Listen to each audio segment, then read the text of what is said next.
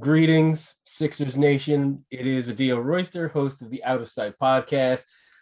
Tonight, I am on the post-game pod with Steve Littman. Steve Littman's in the house after the Sixers give up a heartbreaking loss to the New York Knicks, 112-99.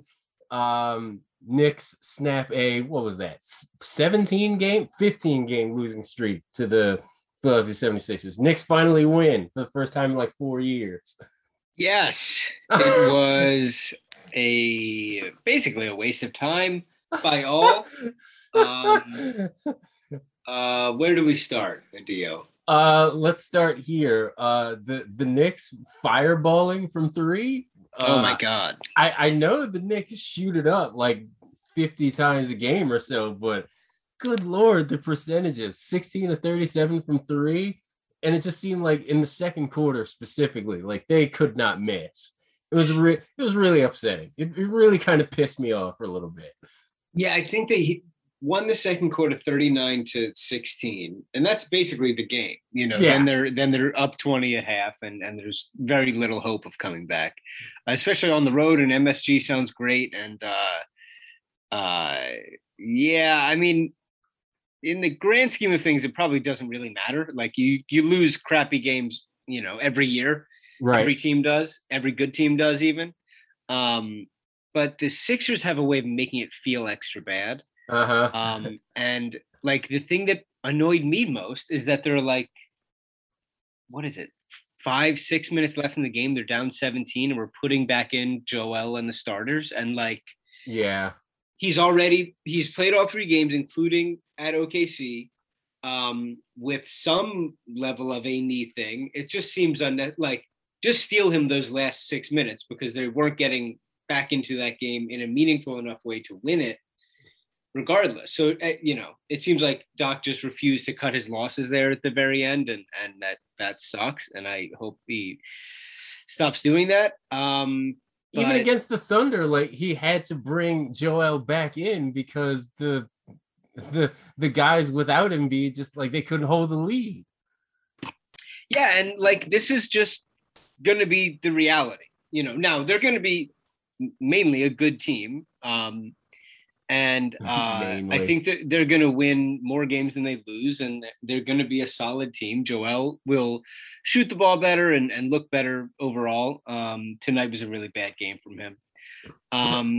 Let's go there. Let's go right there. If I'm looking at this right, Embiid didn't hit a field goal until the third quarter. Right. Yeah, I think he was 0 for 5 in the first half, and he shot 9 free throws. And I was watching the whole thing like the rest of us, and his positioning was just not there. I don't know how he allows himself to get bullied out of position, but it's incredibly frustrating more often than not. Well, I mean, the Sixers don't have a point guard. That's the other problem. You could argue that they also don't have a point guard when Ben Simmons plays. That's sort okay, of semantic. We're not doing that. No, but that's more of a semantical thing. But they just don't have anybody really right now that organizes the offense in a coherent way. And like Maxey, I think is so far, you know, 4 games in, is not proving to be a great fit with that first unit, just because it's a lot to ask him, you know, as a 20-year-old to do what he has to do as a point guard with the starting unit. But yeah, and Mitchell Robinson is certainly an energetic guy. You know, he's not somebody who's just going to wait for Joel to catch it. So he can tire him out. And Joel's shot wasn't falling down. I mean, I did really like the way he was getting fouled in the first half, and he hadn't really been doing that as much in the previous 3 games. But he just didn't look quite himself. You know, his defense was okay, but he turned the ball over, I think 5 times tonight when he had only turned it over 4 times coming into tonight. Yeah. It sort of reverted back to, you know, the way Joel on his off nights would look in years past. So, you know, he's entitled to a bad game as much as anybody. But it was, you know, on these Sixers without their second best player, they cannot withstand a bad Joel game. So it's like, it really can't be that simple. And it's like the Knicks made a bunch of shots. The Sixers Seth Curry couldn't hit a shot. Like, there are a million different reasons that this game got away from them. But the biggest one is just that Joel was bad, and the Sixers are not good enough to win when Joel's bad. Right. Tobias can only do so much, and he had a really good game tonight, 23, 9 and 9 in 33 minutes. Like, Tobias was doing what he had to do. It's just like he was not getting help from literally anybody else. Yeah, and Tobias, I also thought, played pretty solid defense on Julius Randle. He's just not able to impact winning and losing in that big of a way that that they can really withstand that. And like, they do need to buy Joel some off nights. It is important that he doesn't play 82 games. Yeah. And I think that Doc and Joel and the Sixers are wondering how they will ever win a game if he's not playing. And I think that is a fair question. Now, there are a lot of bad teams in the league. Like if you don't play Joel against like the Pistons or the Rockets or the Thunder or the Cavaliers, whatever. Yeah, Cavaliers have been sort of frisky so far, but you can probably get away with it. You can do your best. You have a lot of NBA guys that are solid, and you can try to win those games. But against decent competition, it's going to be pretty much impossible, I think, for them to win those games. And it also doesn't help when the starting unit and much of the team just has that incredibly sloppy second quarter. So many turnovers. 2 different runs for the Knicks. There was a 14-4 run that put them up 35-30, and then they went on another 10-2 run. Like overall, it was a 26-10 total run in that 39-point second quarter, which right. Sixers down 20 at the half, and by all intents and purposes, that game was over by then. Right. And it was just, it sounds simplistic, but like the Knicks were making everything. Kemba Walker was hitting every single three and every pull-up that he had. And the Sixers could not hit anything. Like the Sixers had some second unit guys in there. And then even when the starters were sort of reunited, they could not hit a shot. I don't think Danny Green even hit a shot, even took a shot, or it might just be that he didn't make a shot until like the fourth quarter or so. So, yeah, it was a confluence of things, but there was certainly some unsustainable good shooting and unsustainable bad shooting by both teams. But you can also boil it down to a really poor game from Joel, which we're not used to seeing. It also didn't help that the Knicks, they got scoring from everybody. It wasn't just one person tearing up the Sixers. It was Julius Randle. He had 16 and 11. Fournier had 18. Kemba Walker had 19, probably his best night as a Knick. Derrick Rose had 13. And then Alec Burks had 8. Obi Toppin had 9. And then Emmanuel quickly chipped in 8, including dropping Tyrese Maxey on a high screen and roll crossover. I'm just like, everybody's torching the Sixers tonight. Yeah, it was, as I said, the stadium in there is a real deal. And when they get rolling on one of those runs, it's very hard to stem the tide. And it was just really tough for the Sixers to get on top of it. They had guys like Niang, who really was hitting a bunch of shots and giving them good minutes in this game. Thibault had some good defensive plays. He still can't do anything on offense, which is disappointing. Right. But it just, they really weren't able to keep up with this Knicks team, who even just in a vacuum on a neutral court, it would be a pain in the ass to play, because they have a bunch of NBA players. They have a coach that, will get you as many regular seasons wins as they possibly can. And they're tough and they play good defense. So, you really can't sleepwalk through a game like them against them. So yeah, it was sort of a, perfect storm there for the Sixers not winning tonight.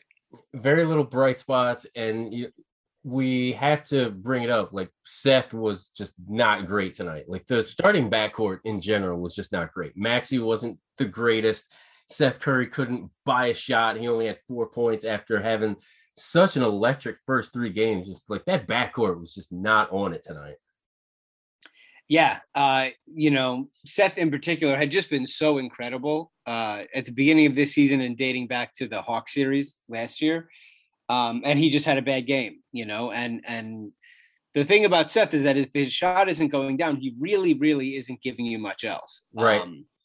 He was on Kemba Walker for a little bit. He was on Fournier for a little bit. He just, he can't really keep up with, good scorers on offense or while Seth's on defense. So him not making shots is tough and makes everything more difficult. And again, it's hard to overstate that the Sixers are just playing right now minus their second best player. And that's really going to matter, especially the kind of player that Simmons is, with the defense and the energy that he brings on the court. On a night like this, that would have been valuable. And also, the Sixers haven't traded him, so they don't have, you only subtracted Simmons from the lineup right now without replacing it with anything except for the internal guys. So this is the situation that they're dealing with right now, and nights like this are for sure going to happen. Are you ready to welcome Benjamin with open arms? Or are you still not there yet? No, thank you. I would like a trade, please. A trade would be absolutely great. I do appreciate the offer, but a big no thanks on that. I tried, y'all. I really did. I try every time I talk to Steve. I did like Georges Niang tonight. I thought he's actually been really good, like all through the first 4 games of the season. But I do like the spark that I've seen from him. Looks like another prime Daryl Morey's signing. I'm just looking for anything to put a smile on my face, folks, before I go to sleep. Okay, I'm looking for anything, literally anything after that game. Yeah, very steady. Every shot from him, I think, is going in. He has such a quick release, and it's very consistent every time. And he feels like he's a good mover, and he gets into open space.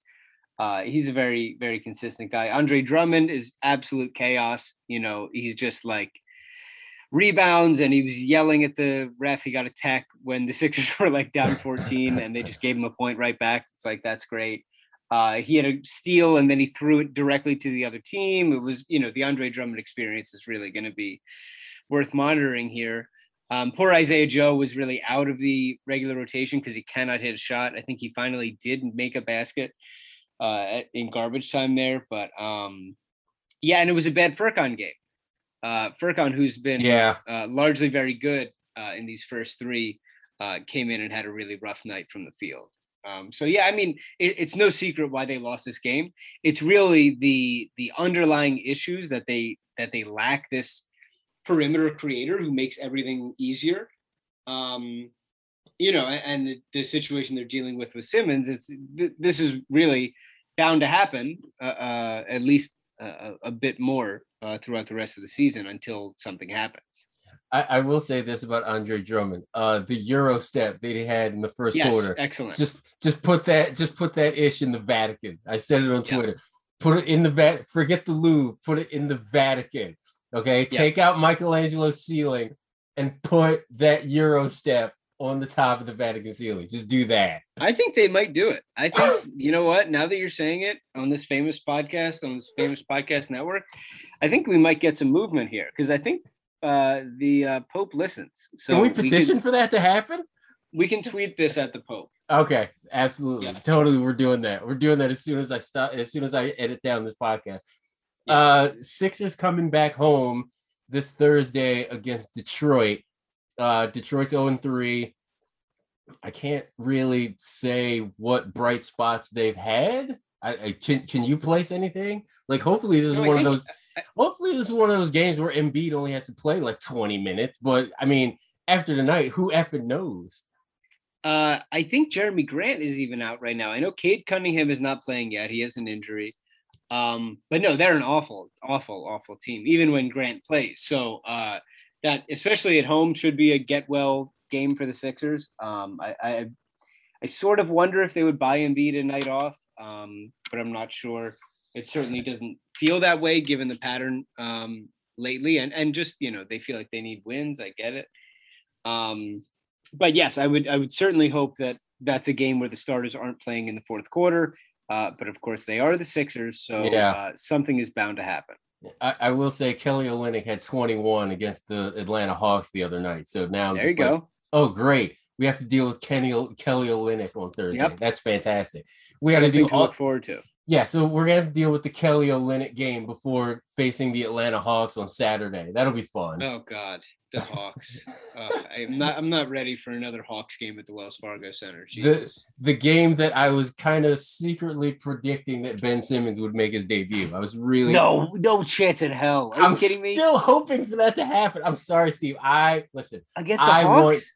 I want chaos, Steve. I want straight up unbridled, unadulterated chaos. That's what I want from the Sixers season. I mean, that's all I want. I love that prediction. I have said I don't think he's ever going to play for the team again. I certainly don't think his first game is going to be at home. And I really don't think his first game is going to be at home against the team who just like unraveled him 4 months ago. But that would be just an incredible night from a content perspective. Right? Sure. Come on, yeah. Sixers, make that happen so that we can get Liberty Ballers blown up for the weekend. Man, that would be a lot. Do we have enough people to cover all of the angles of that game? I don't think so. We might have to outsource. We might have to pull some people in from BGN. Oh man. All right. So Pistons on Thursday, Hawks on Saturday. Tough night, but the season rolls on. 2-2. Everything's not doom and gloom just yet. It's only been 4 games, y'all. We're gonna have clunkers like this. It's just something we have to deal with until Simmons comes back, like I would like, or until he's traded, which is what Steve would like. Yes, that's correct. Talk to you Thursday, Sixers Nation. We'll get out of here. Steve, what do you got coming up on Gastro? Or have you not planned that out yet? We don't know. Talking about the Sixers. Well, I mean, obviously, of course. That's and Michelle's season of The Bachelorette has kicked off. Those are the 2 big things on our docket. I have not watched minute 1 of The Bachelorette. Which one is it this time? Bachelorette. Okay, all right, fantastic. All right, yeah. I'll try to catch up so that I can tweet at Emily my opinions Perfect. on handsome meters of these guys. Thanks for having me, buddy. Good to talk to you, despite the circumstances. Yeah. Until next time, folks, we're out of here. Sixers Pistons Thursday at the Wells Fargo Center, and then Saturday against the Hawks. I won't be in attendance because I don't know if I can deal with that craziness. But if you're going, be cool. That's all I have to say. That's literally it. Talk to you soon, everybody. And yeah, we're out of here.